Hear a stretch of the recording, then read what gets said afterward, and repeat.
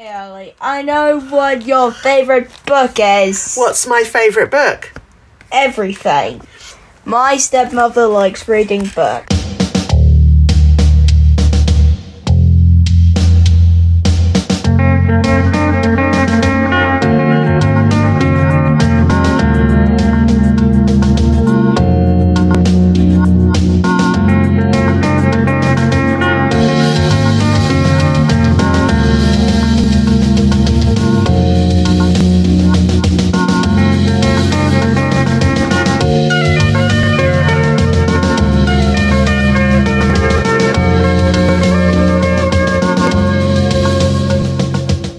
I'm Ali Baker, she, her, an education lecturer and children's fantasy literature researcher at University of East London. You're listening to Fantasy Book Swap, where a guest and I swap children's fantasy fiction, one classic and one contemporary, and we discuss them. Today, I'm joined by Esther MacCallum-Stewart, Professor of Game Studies at Staffordshire University and Chair of Glasgow 2024 WorldCon. Hello. What have you been up to recently? All the things, obviously. All the things, All yes. of the things. This weekend I've just come back from an all-committee meeting of the Glasgow 2024 team. You would have thought, because it's in Glasgow, that we would actually meet in Glasgow, and we usually do, but because the committee need to fly in from literally around the world, we have spent the last 4 years meeting in a hotel in Heathrow. So I was in glamorous Heathrow for the last week, and I was actually doing university work as well, so I had a couple of vivas at the beginning of the week. So I was in a hotel in Heathrow for the week, and that is what I've been up to. And then it was just meetings all weekend. We might have had the odd tipple, but not. How odd. Yes, how strange. But we got a lot of things done, and it was really exciting. And it's always really nice to see the team, because you walk into the room and you sort of all these stresses that you've got about all the little things that are happening and all the little, concerns everybody's got just get sorted out, and everybody sits down and they remember not to be stressed, and they remember they like each other, and they remember that we've got all this amazing thing to do. So that was most of last week, and it is back to work this week as normal. And I was looking at another thesis today, so exciting. Yeah, no, my job's Yay. Yay. that sounds amazing. So I think one of the things I just think is so amazing about conventions is that they're literally held together often by chewing gum and string. Like when you're behind the scenes and when you've been involved with them, you realize how much of that is the case. And so a lot of the time it's like, the metaphor of the swan, like sort of swimming across a pond, and the swan looks majestic and glamorous and beautiful, but all the paddling underneath.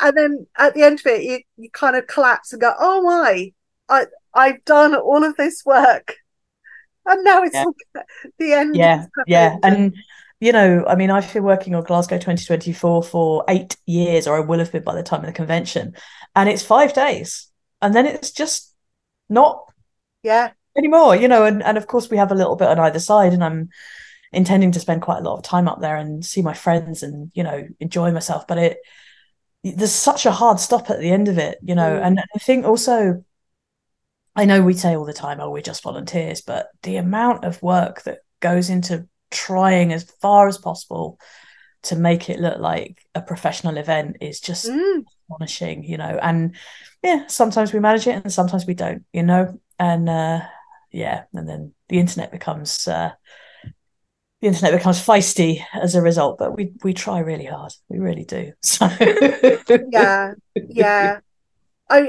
think that the WorldCons I've been to have all been, they've all been European WorldCons. One thing, I have not managed to get to an outside of Europe WorldCon, but it's such an impressive event. And yet there are always those kind of lost in translation things that the example that sticks in my mind was Dublin WorldCon, and a lot of fans asking whether there was going to be a Regency ball, and like thinking back on the history of Ireland. There's no Regency balls, no. No, there wouldn't be a Regency ball. No, and we've actually had similar discussions about what we're going to do as well, because we're definitely going to have dances.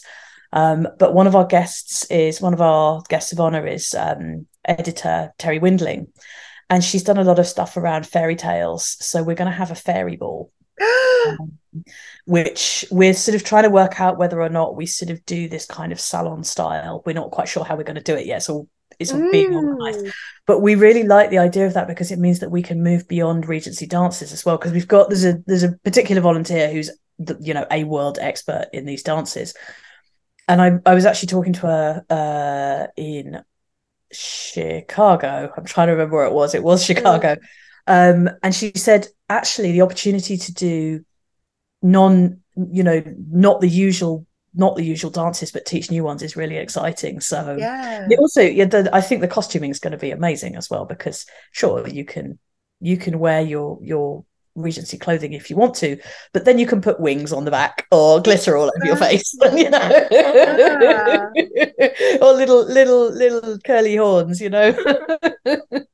Why not? No, exactly right. I think it's going to be really good. So yeah, I think that I do think that sounds amazing. Oh, that's fab. So we did a bit of a topsy-turvy book swap, didn't we? Yeah, which is kind of my fault for being... No, it's literally not. Ages and ages ago, I said I'd really like to do Elle McNichol, and I'd not listened to the start of the series at that point. I hadn't started listening to it, so I didn't realise that it was the other way round, that I should be picking an old one and then you were going to compare it with a new one. And then I started listening to it, and then when you asked me, I forgot again.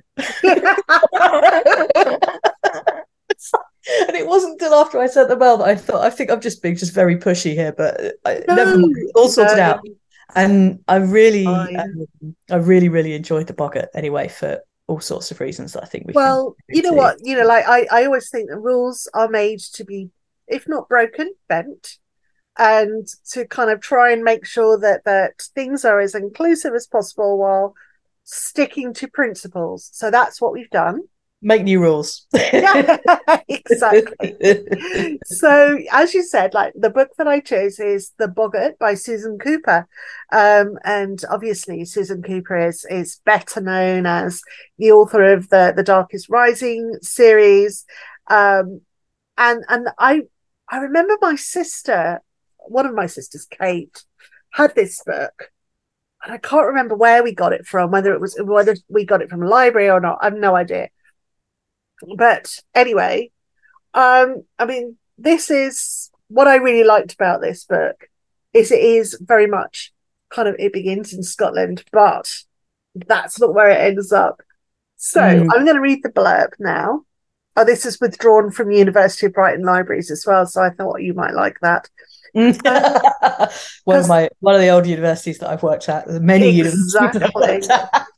Also, because obviously I have a husband who works at University of Brighton Library, so I do get the pick of withdrawn books. So imagine inheriting an ancient Scottish castle, and then imagine that the castle's inhabitant, or boggart from the mists of time, boards your plane back to the hustle and bustle of a Canadian city. This is exactly what happens to the Volnick family, and the result is a wonderful novel packed with amazing happenings and hilarious complications until the final call of the bagpipes fades to silence over the dark loch. This long-awaited novel from world-famous author Susan Cooper is, by turns, witty, atmospheric, and full of techno-wizardry. A brilliant read, techno-wizardry, for children aged 9+. So, did you find it an amazing novel full of techno-wizardry? So, I mean, yes, and I thought it was a really interesting book, because I remember trying to read it when I was younger, but I can't have been that much younger, because when was it published? 1993. 93, yeah. So I was sort of at the point where I wasn't really reading children's or YA books anymore. But I do remember reading it. And I know exactly what happened now. And I think we'll probably talk about this a bit later. But my mind bounced off it because it wasn't The Darkest Rising. It didn't have the same kind of presence. It was about all this modern stuff. It was about these kids, and I didn't like them because they weren't the other kids. And I remember not going beyond the first 2 or 3 chapters, but going back to it. First of all, I didn't realize that Susan Cooper is still alive. Yeah, which is just timeless. She's speaking at the British Library, over the or British Museum. I can't remember which one. Over next few months, and I was just really surprised, and sort of went back and looked at her back catalogue. But I think one of the things that's really interesting in this is that there is a lot of mentioning of technology. She's tried really hard to keep up to date with what's going on. And she talks about things like computers, and she talks about it's interesting because, again, without any spoilers, some of it relies on a computer, but some of it relies on a phone conversation. So when the children need to speak to each other, they pick up the phone and they're worrying about how expensive it's going to be. But on the other hand, they're using a computer to send information to each other. So it's really fascinating that it feels, in some ways, it feels very much like a period piece. But the sections in Scotland and also the ones in Toronto, actually, which I don't know, but kind of honourable mention to my colleague David, who comes from Toronto, they feel very timeless. So there's that sort of wonderful, the presence of Cooper's writing is really there. I think it's just that, yeah, mid-20s Esther wasn't having anything to do with it. But it means I get to read it now. So yeah. Yeah, I think it's quite an interesting. It reminds me of 2 very distinctly different books. One of them is obviously Only You Can Save Mankind by Terry Pratchett. So that kind of a computer game having an impact on everyday life, which I think was very much a feature of late 80s, early 90s children's fiction. Yeah. But there's also the kind of wacky family thing. So like the Bagthorpes by Helen Cresswell, which I just adored. But also in more kind of modern, and not that modern, but Kathy Cassidy's books about her family, and the name of which that family I've forgotten. But there's like, the mum and dad are both artists, and they're really like slack parents and all of that kind of stuff. That kind of arty parents who are a little bit neglectful and don't always know what their kids are up to. Yes. In a very sort of bohemian way. That I love both of those things. I would have loved to have belonged to a slightly wacky bohemian family, I think. And I wasn't. I mean, like, that's, I'm very lucky I grew up in a very loving family, but I would have liked some wacky bohemianness in my life, I think. Yeah, I think there's quite a lot of children's stories that were written at this particular period as well, that there's quite a lot of anxiety about that. I mean, there's something really specific in here that relates to something else that I've been doing recently. But there's this, are the family wacky and neglectful, or are they eccentric and charming and allowing their children to be free spirits? And the line is very fine sometimes. And I felt there was a lot of affection for this particular family, although they were a bit useless. Yes. And that there was a lot of stuff about parental care, particularly towards the end, with it is all the way through with the character of the psychiatrist who comes in. Yeah. That is a massive callback to a whole load of other anxieties that were happening at the time. So I listen to a lot of podcasts because I don't sleep very well. So I wake up at night and I listen to a lot of podcasts about books, which is great. And I've recently been listening to, I believe it's either You Are Good or you're wrong about. Oh yeah, you're wrong Podcast about. by the same person, but with very different Yeah. names. And they do a pandemic read through of the Amityville Horror. And they talk very much about this kind of anxiety and about this whole positioning of the family as quite neglectful and not very in control, and particularly not very in control of money, which is certainly something that happens in the Boggart. But also this transference of fear onto a young adolescent, and in this case, it's Emily. And I think what's very funny in this book is that Susan Cooper is having absolutely none of it. So this psychiatrist comes in and says, oh yes, poltergeist activity is all to do with, young women. And pretty much everybody just looks at him like he's an idiot, which I just found so refreshing, because it just, poltergeist and the Amityville Horror and all that. I think the boys in the Amityville horror. But again, this focus on this prepubescent child. Susan Cooper is just like, you know what? No, that's just creepy and I don't like it. And here's a baddie. Yeah. And he's wrong. And actually, despite the fact that the family are not great in terms of parenting, all of them are a bit united in, this guy's just a twit. He's just talking, he's just talking rubbish. And he's sidelined in the story as a result. He sort of pops up and is kind of like, oh dear, I think that it's all this. And then he'll sort of go away for another 50 or so pages and you'll think, thank goodness he's gone. And then he'll be back again. You're like, oh, great, you again. What are you doing here? I do like at the beginning, like when he is introduced at the beginning, it is in the children's mum's antique shop. Yes. And there is a purpose, there's a reason why she has this antique shop, and it all ties up quite nicely at the end with the kind of repatriation of the Boggart, and it works really, really well.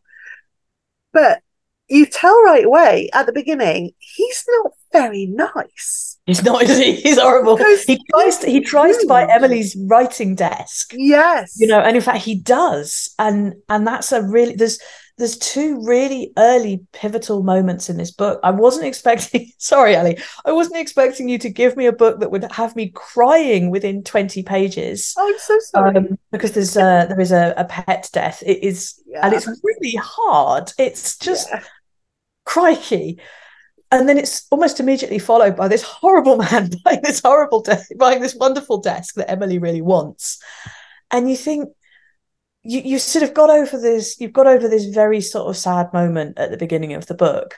And then it's immediately followed by a very a dislikable villain. And I think when I was reading, I felt actually quite a lot of catharsis in, goodness me, that was quite a shocking thing to happen at the beginning of this book, but this I can hate this guy with impunity now, so it's going to be okay. But we will come back to this, because it's a very this story, that thing that happens at the beginning with the death of the old Laird and the death of the dog and Greyfriars Bobby, which we'll talk about in a bit. Yes. So it ties up really nicely.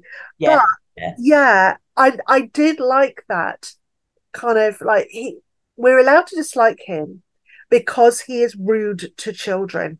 Absolutely. Yes. And I like that so much. Yes. Because he makes assumptions about how children behave, which are just wrong. And yes, go on. Sorry, we're agreeing. But I do like the fact that the children go into the antique shop and like have a little double act. They're like, "Hi, we're creepy twins." Yes, and that's so funny. Let's go and upset Mum's customers. Which is that made me laugh a lot. I thought that was very, very good.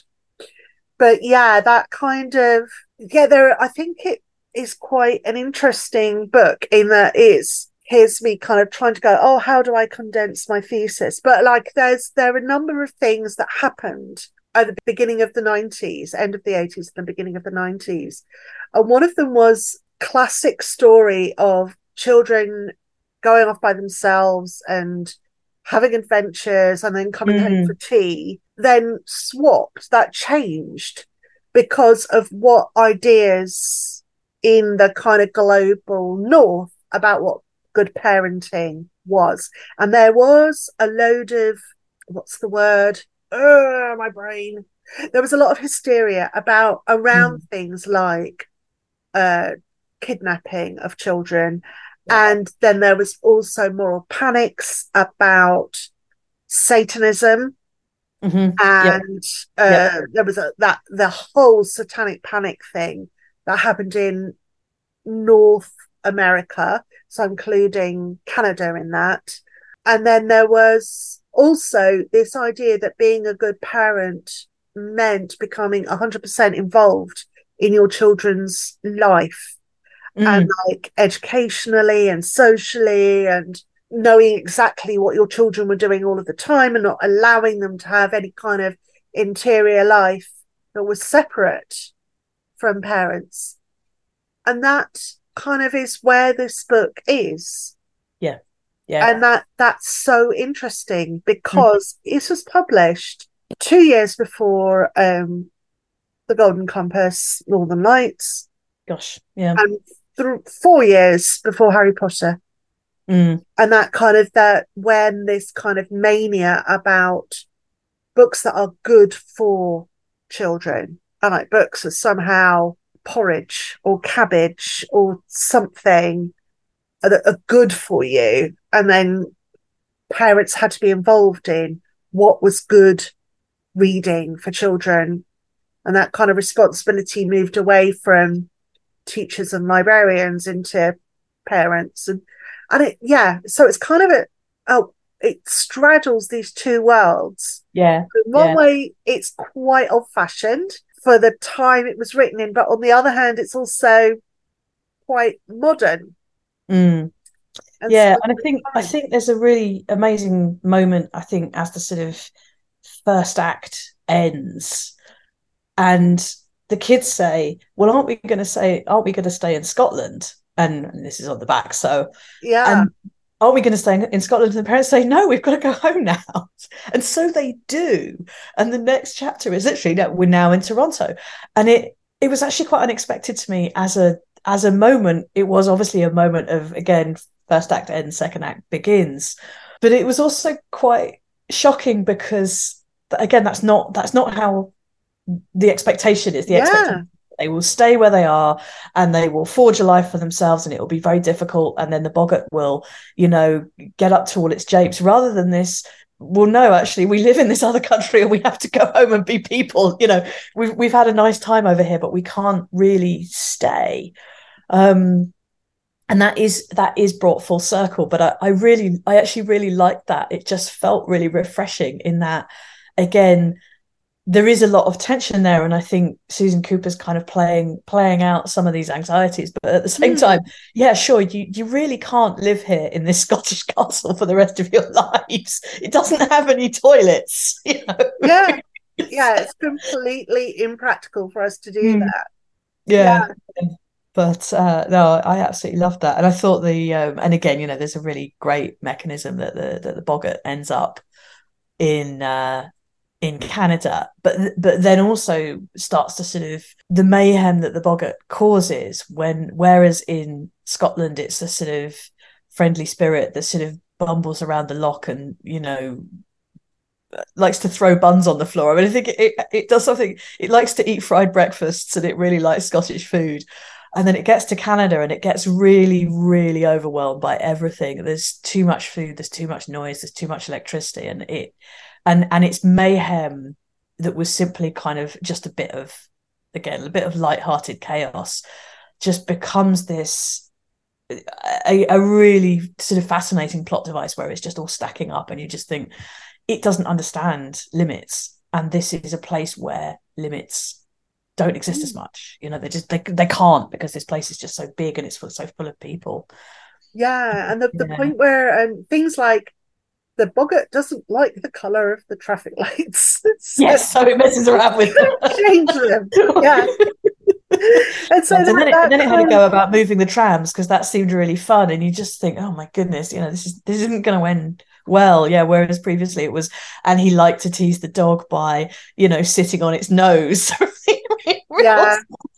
it goes into the shop over the loft from the castle and steals an apple. Yes, terribly naughty. Yeah, yeah. Yeah, I think and there's a really fun interchange with the kids as a result because the lad who's in Scotland again, I'm so bad at names, I just can't Tom. remember. Tom, thank you. So, Tom is very kind of like, yes, we've got to treat the boggart well and maybe leave a bit of milk out for it. And he does anticipate the impending disaster, but perhaps not as much as it unfolds. And when it does, everybody is thrown into chaos, And I think again, Tom's very self-reliant. He's got his own boat, and everybody's very impressed by that because he's got to get out to the island, and he takes them out on the island, and then he brings them back, and then whenever they see him, he's always doing something on his own. He's looking after the shop, or he's fetching things, and it's very kind of rural.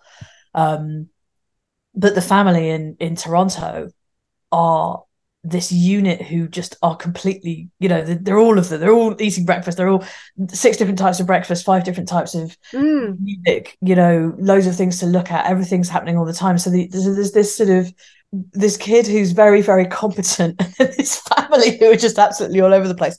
And they're all completely thrown by what happens. And I think the two twins do work as much as they can towards a resolution. But so, yeah, I did wonder whether the two people who come to some kind of aid, who are basically the people who say, we think this is this, I wonder whether there was a reference to the fact they were old ones. There's a very, very, there's a line in the middle, and I think if you're looking for it, it's there. But it's a line that's often used about Will and Mary, and it says something like they both often looked as if they were not really concentrating on the real world and had other things on their mind. And I thought, did she put it in or not? Like, again, am I looking too hard? No, I think that's a really good point. The other thing that I found quite interesting was that obviously boggarts, they're most recently being used in Harry Potter books. And I did a little bit of research because I'm more familiar with boggarts as being a north of England thing, but they're called.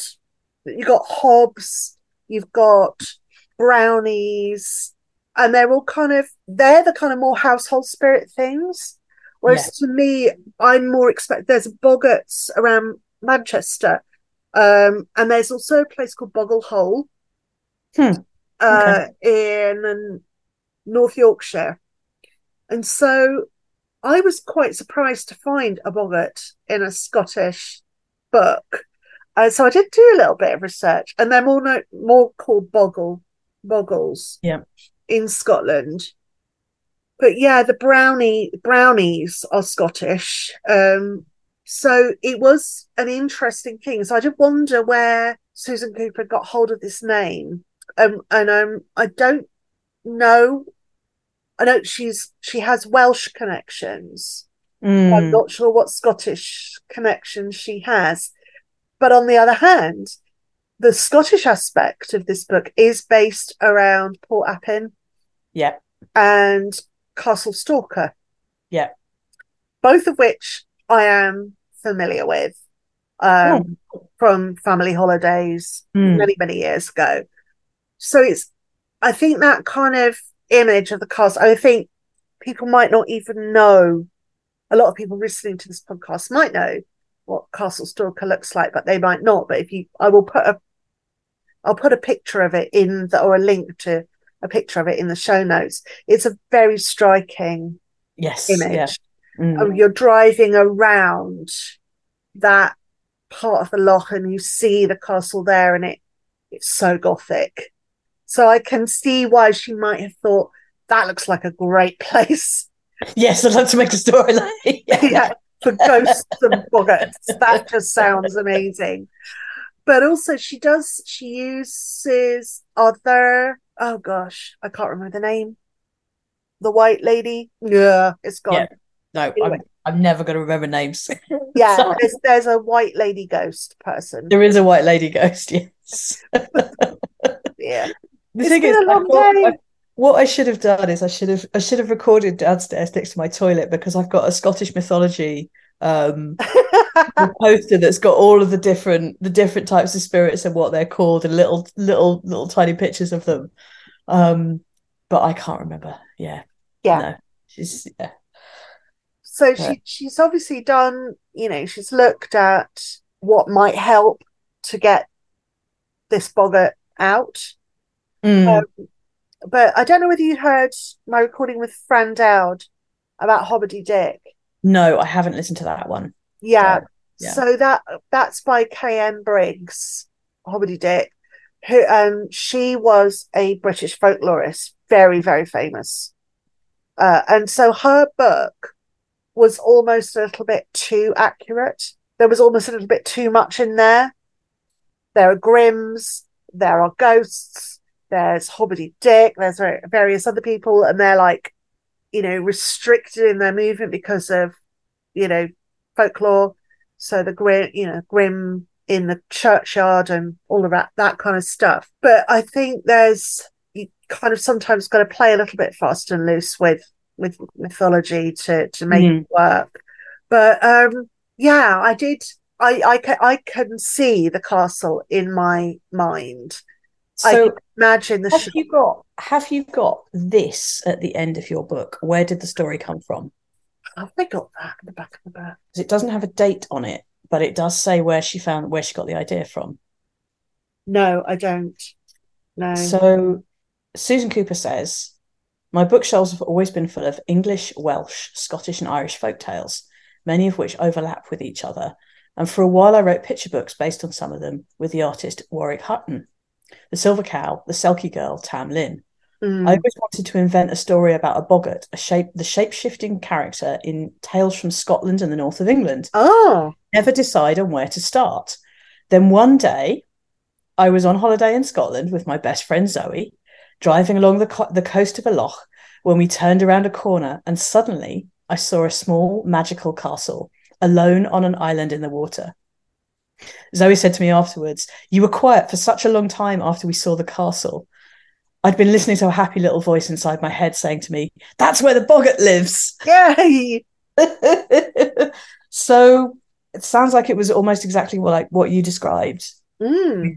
Just seeing the castle, knowing that the folklore probably wasn't super accurate, but having a bit of a background in it, and knowing the north of England stuff, and just putting them together. So good for her, Absolutely. Yeah. I think you're right. The hyper accuracy can be quite difficult sometimes, because it just takes you too far out. Yeah, but I did have a look on my mythology poster downstairs, and yeah, boggles are on it, boggarts are not. So yeah. I mean, like, I think that it's a bit like, you can't say there's a Hadrian's Wall and like folklore stops on one side and doesn't go any further. Yeah, I was going to say Unseelie Court on one side, Sealy Court on the other, but yeah, it's a little bit like the Arthurian mythology, which I've been writing about at the moment, as like kind of, there's the Welshness of that, but then you've got Arthur's seat in Edinburgh, you've got like the round table in Winchester. You can't, it's it's everywhere, and it's everywhere because it's such a persistent mythologies become persistent, and people like them, they're fun, they take them everywhere, and people move also. Absolutely. So people carry mythology or folklore from one part of a country to another, and because I think Arthur's footprint is in like a curse. I think, trying to remember which one it's in, has been one of them, but so straight up to Edinburgh on that one. Absolutely. It all fits. Yes. So we talked a little bit about the chaos. How did you? I used to find reading books with a lot of chaos in them as a child. I used to find them quite stressful. Yeah. And I think there's parts of it that are really funny, but I'm also like I cringe very easily, and I don't really like cringe comedy. It gets Mm. yeah, it's I don't know whether it's a neurodiverse thing or whatever, but I just find like this is all too much, and now I want to run Yep. away and hide. I can't Yeah. cope with it. And all these people are having things that happen to them that aren't nice as well. I think that's another thing. It's the understanding of that is really difficult. Like, why are Yeah. those people, why are people having things thrown at them? That's not kind. Yeah, I understand that completely. So Hmm. So I think there's that very kind of a very tight, a very thin line between the Carrie, Stephen King's Carrie Mhm. and the Amityville Horror and that stuff that you were mentioning, poltergeisty stuff, Yeah. and the kind of E. Nesbit, oh no, we've done this wish totally wrong, and now we're gonna have to Yes. stay away from our home until sunset, and the our wish is going to vanish, and so that our family are going to recognize us rather than going go away, extremely beautiful children, we don't know who you are. That that that sort of, it's a very thin line, and Mhm. I kind of feel that within this book, it goes a little bit more on the horror side Yeah. than the comedy side. Yeah. Yeah. And I think there's elements on both sides as well, because there's a bit where the kids sort of realize that the boggart is there, Mm, and so they start communicating with it, and it's not a kind of ooh spooky, but they get it. It does a whole load of things to show that it's there, mm, and they feel really excessive. It's like, and mm. then they get all the dolls to line up in a row, and all the dolls are waving, and then it makes all the furniture fly around the room. And obviously, again, the sort of callback to horror movies is there. But yeah, it does all feel like a bit much. And I Mm. think that's also when the adults come in, and the adults obviously panic, because that's what adults do in these books, But Yeah. it yeah, I think the scene that you described earlier with the tram lines, actually, that one was one that I found quite frightening, in when you realize that there isn't any control. Yeah. Boggart is out of control. That's what Mm. it is. It's not just, it is being mischievous, but it isn't able to understand the difference between, yeah, mischief and chaos and an actual ill intent, because it's not, and I think that's it as well. It doesn't have the same, she does a really good job of conveying the fact that it doesn't have the same emotional Yes. engagement that we do. And so it doesn't understand things, and it does things. And the other thing that I found quite creepy was the fact that it goes to sleep after it's done things. So it can't be accountable Mm. because it's gone to sleep. So something a bit weird will happen, or disruptive, or, again, sort of escalation as things go along. And some of the things are lovely and some of the things are not lovely. But afterwards, the boggart will just disappear for a Yeah. bit. So they can't signal that they've found a thing that it's done very beautiful and moving, or that what it's done is disruptive and frightening. There's just nothing. Mm. And I found that quite an eerie moment, or moments in the book, Yeah. because it does it repeatedly. And even when Tom says to them, the boggart goes to sleep after it's done something, it doesn't help. It No. doesn't help at all. No, and it's not um like at the end of Hobbity Dick, you feel I felt empathy for the Hob, Mm. and the Hob chooses at the end of Hobbity Dick. There's a point where this is kind of another Harry Potter thing, where Hobbity Dick chooses. He gets three choices. There's one type of clothing, which means that he's free. He can Mhm. go out into the world and do what he wants to do. There's another type of clothing, which means he goes into like fairyland. So in essence, he dies, leaves the kind of our shared world. And there's a third choice he gets, which is to take a broom. And then if he takes the broom, that means he stays in the home, because he's attached to Mm. a house. He's not Yeah. attached to a family. And at the end, it's like, well, Hobbity Dick's really tired, and so he makes this choice and he goes into fairyland. Spoilers. Um, and that's kind of, I felt empathy then for Hobbity Dick, because he's guarded the place that he's tied to, and he's been a good and faithful servant to that place. But I don't feel that at all with the Boggart at all. No. There's nothing human. There isn't any way of feeling any empathy for him, because there's nothing human about him. No. Yeah. And that's totally elemental. And that, I think, again, that very, very early section where the laird passes and then his dog passes underscores that as well, because the Boggart has been causing trouble and has been looking forward to causing trouble, and the Boggart wakes up the next morning and the Boggart doesn't understand what's happened, and the Boggart does some disruptive stuff. And throws pens around and throws things around. So of course the people who then find this old man then also see, all the pans are on the floor and there's all this sort of other stuff that's happened. And again, I think that, that feels very, if a person did that, you'd think that it was grief or anger or something else, something more sinister, maybe a burglary or something. But it sets the tone for this just incomprehension that this creature has. And I think it's very well described as well when Susan Cooper is writing as the Boggart, and the Boggart does this and then it does that, and then it thinks about the mischief that it will cause, and it feels excitement, and then it does this and then it does that, and there again there's no, it never feels remorse, it never feels anything other than kind of glee or frustration that people aren't paying attention to its tricks, or glee that its tricks have worked. That's it. There's nothing else. And even when people are affected by the things that it does, again, and this goes back to the fact that it then goes to sleep, it doesn't understand accountability. It doesn't understand why it's ended up in a different part of the world, but it doesn't even really understand it's in a different part of the world.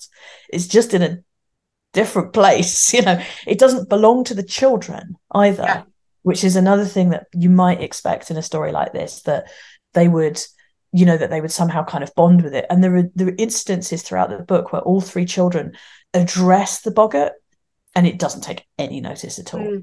They'll say things like, Boggart, please don't do anything naughty, or I think they say, I think it is that, actually, please don't do anything naughty.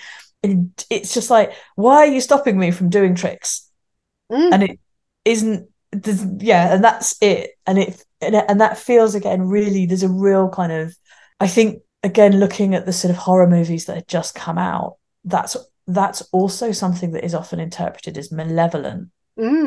Different reading of this, it would be an evil poltergeist that's causing escalating violence and disruption, and it needs to be, again, as the baddie thinks, it needs to be, well, he doesn't actually know about the Boggart, but needs to be somehow cast out or exorcised, or all these callbacks to these other things that are happening at the same time.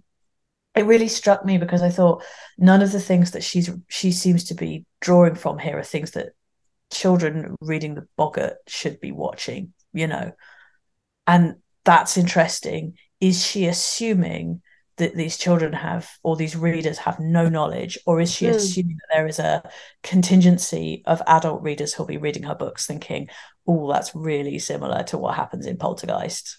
I think that's such an interesting question, because I read this, it would have been when I was in my very early years of teaching. So I qualified as a teacher in 1993. So I was probably reading this like, I don't know, 3 or 4 years later. And it undercuts so much everything that you expect from a children's book. If you've read classic intrusion fantasies, it's not an intrusion fantasy because the Boggart lives in our world. It intrudes from the castle, but it's not really an intrusion fantasy. But it's like the kind of the elemental world of the castle and the modern world, and as you say, that the way that the Boggart has no comprehension of modernity in the modern world at all. But there's also everything that you would expect of like there being the way that you might expect the children working together to manage the boggart. Yeah. And finding some kind of magical book or something and being able to cast it out themselves. And it doesn't work that way. Yeah. No. And I just love the way that Susan Cooper kind of pulls the rug out from under our feet every time. Very much so. Yeah. Yeah. But I'd still think that if I'd been reading this as a 9-year-old, I would have been really scared. Yes. Yeah. Yeah. And I think it is, I mean, again, the cover that I've got, which is both, it's lovely, but it is eerie. It's beautiful, It is. It's really, really pretty. And it's got this lovely kind of deep teal on the back of it as well. But I think, these children look very inquiring, but they are pointing to a mist-covered castle. Yeah. Whereas in my book, my copy, there's like I'm Emily and her brother, and they're in front of a computer. Yeah. With an image of Castle Stalker on it, and with a cat. Obviously, it's a black cat, and a worried-looking adult next to them. Yes. Yeah. Who I presume is mum. Who presumably, yes, yeah, and I think because the cat's always really scared of it when it's in the room as well, isn't it? That's right, because again, Susan Cooper rather obviously preferring dogs to cats in another. It's noticeable. We've noticed this. Yeah, but I don't judge. I don't. No, well, I do a little bit. I judge strongly, but yeah, but yes, but no, it's a very striking, but I mean that one looks even more like a horror movie than yes, this it one. does. This one looks like an inquiring but eerie children's story with probably a ghost in it, whereas I think yours looks like there's going to be. Yeah, you can almost television again. It's the poltergeist thing of the television. Yeah. I mean, I'm also reminded of there's an amazing scene in Poltergeist where the exorcists roll in. And the exorcist, and they're downstairs, and they're sort of saying, can you sort of describe what's happening? And I think it's the female lead says, I think it's probably best if you just show you, if we just show you. And they're walking up the stairs, and one of the guys is saying, oh yeah, we saw a book fall off the stage once, it was very exciting, and manifestations, blah blah blah. And then she opens the door, and the entire room is just sort of spinning, spinning around the entire room. But it does feel a bit like that with what's going on. Yeah, but this, I think the other thing is, you sort of said this earlier, we're always trying to find a way of understanding, and that you expect the children to find a way of understanding, and it's not actually there. And it's brought home that there isn't, not only is there not a way of doing it, but why should there be? It's just this, it's an elemental, right? It doesn't logically make sense to us, and we're constantly trying to comprehend it. And quite a lot of that happens in the book, and that's what causes the issue as well. People trying to understand it is what causes trouble. It's when they say, you know what, we think it needs to do this, we're going to do this, and they make a decision which is nothing to do with what the boggart's doing, for the boggart's own good and theirs, and then they implement it. And obviously that's the conclusion of the book, but there isn't any kind of, we think the boggart would be happier doing this rather than that. It's like, no, we're going to do this because we need to do this. Otherwise, everything's going to Toronto's going to be destroyed. Yeah. We've got to not allow Toronto to explode. Yeah, which is, reasonable. I think it's reasonable. Yeah. It's time for book 2, everyone. So the book that you chose, you've already mentioned it's Elle McNichol. Yes. Oh my gosh, so amazing. So you chose Like a Charm. Yes. Which obviously it's a newer book. We've both got the same copy with Greyfriars Bobby. Greyfriars Bobby. There we go. Yeah. Would you please describe the plot for us? Okay. So it is about a I think Ramya is 11 or 12 in this book, because I also have the sequel, which is the one that I actually read more recently. So Ramya is fairly typical. She is a student at the local school. She's having trouble making friends, but she makes a friend, which is a sort of typical thing in an Elle McNichol book, that there'll be a friend, but who is a very close friend. And she starts to realize that things around her aren't as they seem. And this is also tied up with her. She already knows at the beginning of the story that she's dyspraxic, but it's tied up with her, but it's tied up with a sort of growing understanding of not only what that means, but what it means in the rest of the world. And as she starts to discover that Edinburgh, where she lives, is full of this very magical fae world, where statues come to life, and where vampires work in bookshops. They're good. It's okay. And as she starts to discover all these different friends, so she sort of starts to notice the differences amongst other people as well as herself. And that's kind of the story. Obviously, that's a sort of top level reading of it, I think. But I think after having read the other ones, they're very, very layered stories, and they're meant to be read like that. And they're meant to be, I mean, she's a brilliant, brilliant author. And her books are very clearly read both as a bit of an instructional guide on how to be neurodiverse. But I think this one in particular is very much about, and have a look at the rest of the world as well, because you'll start to notice things that you might not have seen before, and you might not feel as alone as a result. And I think this is the first book I've ever read with a character who is canonically dyspraxic. So like when I first watched Doctor Who, like with the Jodie Whittaker as the Doctor, and Ryan, the character in one of the companions, who was dyspraxic, and him trying to learn to ride a bike, and I burst into tears while I was watching it, because like, oh my gosh, I have never seen that, and the frustration of like, why can I not do this totally ordinary thing? And so like, Ramia's clearly an intelligent girl, but she has to go to special lessons because there are things that she struggles with, but the special lessons aren't really that special because they don't particularly help her.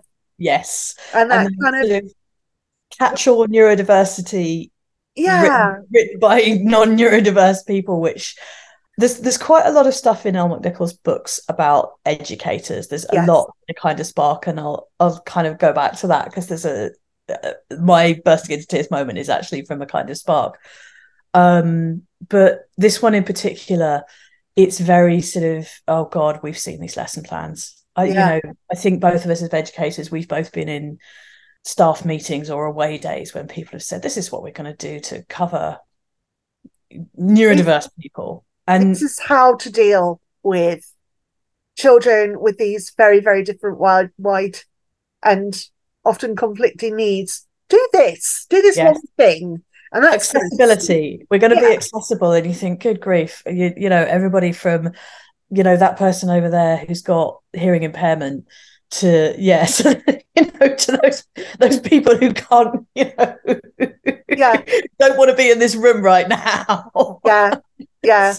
Chronic anxiety, deafness, someone who uses mobility aids, just do that one thing. Just do it all. And they really feel like that. And Ramia's frustration is and it's underscored, again, it's been a while on this one, but it's underscored by the teachers basically saying, why don't you try harder at your special lessons? Which is oh my god, I'm laughing as a stress reaction, again. And the thing is that the teacher is not a bad person. No, He's not a baddie. no. He just doesn't get it. It's yeah, yeah. Yeah. And And I again, it's like, just, yeah, why are you sitting on top of the bike shed eating your lunch rather than trying to be normal? It's yeah, it's yes. And I think that's the other sort of thing about the lessons is they're not lessons to teach you how to understand who you are. They're lessons to teach you how to be normal yeah, and fit in and and with the ultimate aim of you won't have to have your special lessons in your special class that everybody else knows that you're having or doing as well. So yeah. yeah, So fortunately, Ramia starts to discover that there are things in Edinburgh that aren't what they seem, and she starts to see things. And I think what I've liked about Elle McNichol's more recent writing is that she's basically said, look, I've written and am writing about neurodiverse people in my books, but that doesn't have to be the actual topic. Because I'm not, again, like that teacher, I'm not trying to make people be neurotypical. And all of these people can have adventures and all of these people can do things. And actually, I think it's kind of cool. I think folklore is kind of cool. And so she starts to sort of integrate this into like a charm and like a curse in a way that she hasn't in the previous two books. The middle one is more sort of science fictional and is a bit sort of AI, and the first one is very straightforward, discussion of ASD and autism in various different forms. But these ones are, one of the things that I think is really interesting is that when Ramya starts to see things, she second guesses herself because she's so used to being told that she's special that she's like, but now I'm seeing Greyfriars Bobby come to life. This is I didn't know that this was part of dyspraxia. Yeah. And I really like that. And I think again, they're both very charming books in that way. Because as this world starts to, as this world starts to unravel itself in different ways around her, she starts to come to terms with different things about herself. And the second one is interesting in the sort of central message of this is also, you are dyspraxic. That's not going to magically go away either.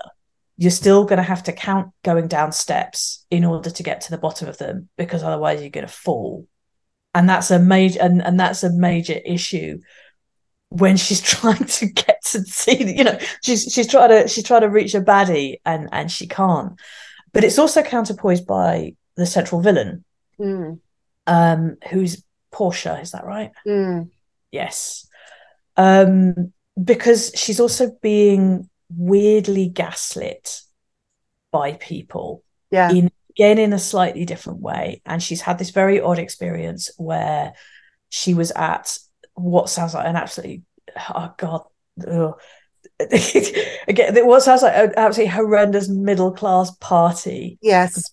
Parents are hosting. And it, again, just feels like all of those parties that I remember when I was a kid, where you just both wanted to be hanging around the adults, but at the same time, you're just terrified that you were going to say something weird or do something Someone's wrong. going to notice you.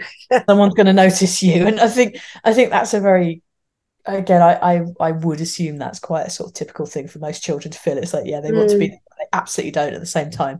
But this woman comes in and she starts to talk to people, and she is weirdly persuasive in a way that Ramya is unnerved by. And then Portia tries to persuade her to do something, and she's not interested and just sort of dismisses it. And then as a result of this, starts to become quite alienated from her family. Yes. She stops seeing her grandfather, who she's incredibly fond of. And her family also seem to change their sort of attitude towards both themselves and each other as a result. And that, I think the sort of sinister element of this is that it happened quite a while ago. This isn't something that sort of happened straight away. Again, my recollection. Yeah, she's a little girl. She's about 5 or 6 in the first chapter, isn't she? Where the horrible drinks party in London is happening. And Yeah, in the second chapter is when they've now moved to Edinburgh. that's right. Yeah. And Yeah. so and the parents are some kind of media celebs. Yes, that's right. Yeah, they're on the telly, aren't they? There is Yeah. really, really awkward news announcers, and yeah, it's a bit of an odd one, that one, but yeah, I think Elle McNichol is good at doing different types of families. Actually, Yeah. all three families in all three books, and I'm counting these as one book, are alternately sort of goodies, baddies in the middle, and a bit of everything. And yeah, these guys are not the good guys. They're No. just vapid as well. Again, there's that sort of, I think certainly my experience of being neurodiverse is that often I feel incredibly over perceptive of things Mm. and sort of notice the ridiculousness of other people quite a lot, in a way that I know is not appropriate to Yeah. comment on. And her family feel like that. It feels like they're very sort of turned up to 11 in they're doing something really normal in a really weird way. It's very Yeah. difficult to put your finger on what it is, but they're just, But yeah. also there's the extended family and the way that Yes. the way that this ability that some members of the family have to see through Yes. glamour of Mhm. these malevolent magical beings like Portia, and the way Mm. that some of them don't. So, but you've also got like her cousin Marley, who desperately wants to be able to see through and can't. And Mm. and so like what the ability that Rania has is both special but alienating. And it's sort of like, Yeah. but it's not just a metaphor for her neurodiversity, which Hmm. I really like. It's Yeah. like the neurodiversity is there, but also there's this, she doesn't have, it's not like in Percy Jackson where his neurodiversity turns out to be a superpower. It's not, that's not what it is. It's like it it's just these two aspects of her that are kind of almost counteract each other Yeah. sometimes. Yeah. And I Yeah. really like that. I think it's like, well, both of these things are actually a problem, Yep. but Yep. they're also just who I am, and I'm Yeah. gonna have Yeah. to work it out. Yeah. Absolutely. Yeah. And they're very human. And all of her characters feel like people. They've got these struggles with things, but they've also got these real ups as well. Mm. When they see things that they love or experience things, there's a real kind of high. And there's a bit later in the book, which again I'm not going to give away, where she sees some fey creatures and she's absolutely entranced by them. She just thinks Mm. they're amazing, and everyone else thinks they're really scary. Yeah. And her friend Marley is just kind of creeped out by them and is just like, oh, they're so odd. What is up with these fey creatures? And she's just like, oh my goodness, they're wonderful because they're so weird. Um, Mm. and I think, yeah, that again feels very kind of, it feels very rounded. It's okay for somebody, cats and dogs, right? It's okay for Yeah. somebody to like cats more than dogs, and and it feels a bit like that. And I think I mean, the first of the two books is very much about her sort of realization of who she is, and then the second book is very much about her working out what that means. Mm. And her counterpart, my best friend, Marley, I'm really hoping I've got the right guy because there's two of them. I said I was really bad at names, even worse than usual. But her counterpart has a sort of, again, this is at the very beginning of Like a Curse, where he's a bit annoyed about the fact that she's got on the bandwagon of being the heroine. Mm. And he's a bit kind of like, God, I'm really normal. And then he feels guilty because he's like, well, I can fit in and I don't have you know, I don't have as many issues, but also I can't bloody fly. I don't really want to fly. I don't want to fly. Yeah. I don't want to fly because I'm scared of it. But at the same time, gosh, she's being really annoying. And it just, you know, it just felt this sort of really lovely little monologue by him, which again just feels so. It feels again like the sort of. It feels a little bit adult for kind of kids who are sort of hitting that age, but at the same time, it isn't unrealistic to feel that sort of up and down jealousy, and also the sort of guilt about feeling guilty that somebody else has something that does mark them out, even if it isn't actually great for them, you know. Yeah, but I really like. I mean, one of the things I really enjoy is that the kind of books, a lot of the books that were around, young adult books in particular, in like the 2000s, very much were about, oh, here is this totally plain Jane heroine, who's totally normal, but it turns out that actually she's a chosen one of some kind. And this kind of plain Janeness just goes somehow. So I'm thinking about like Cassandra Clare books. I was going to say, and Twilight books do this as well. Yeah, and Divergent, those kind of books. And I'm sure that you've even talked about this before. It's often seen as a redeeming characteristic that the heroine is clumsy. Yeah.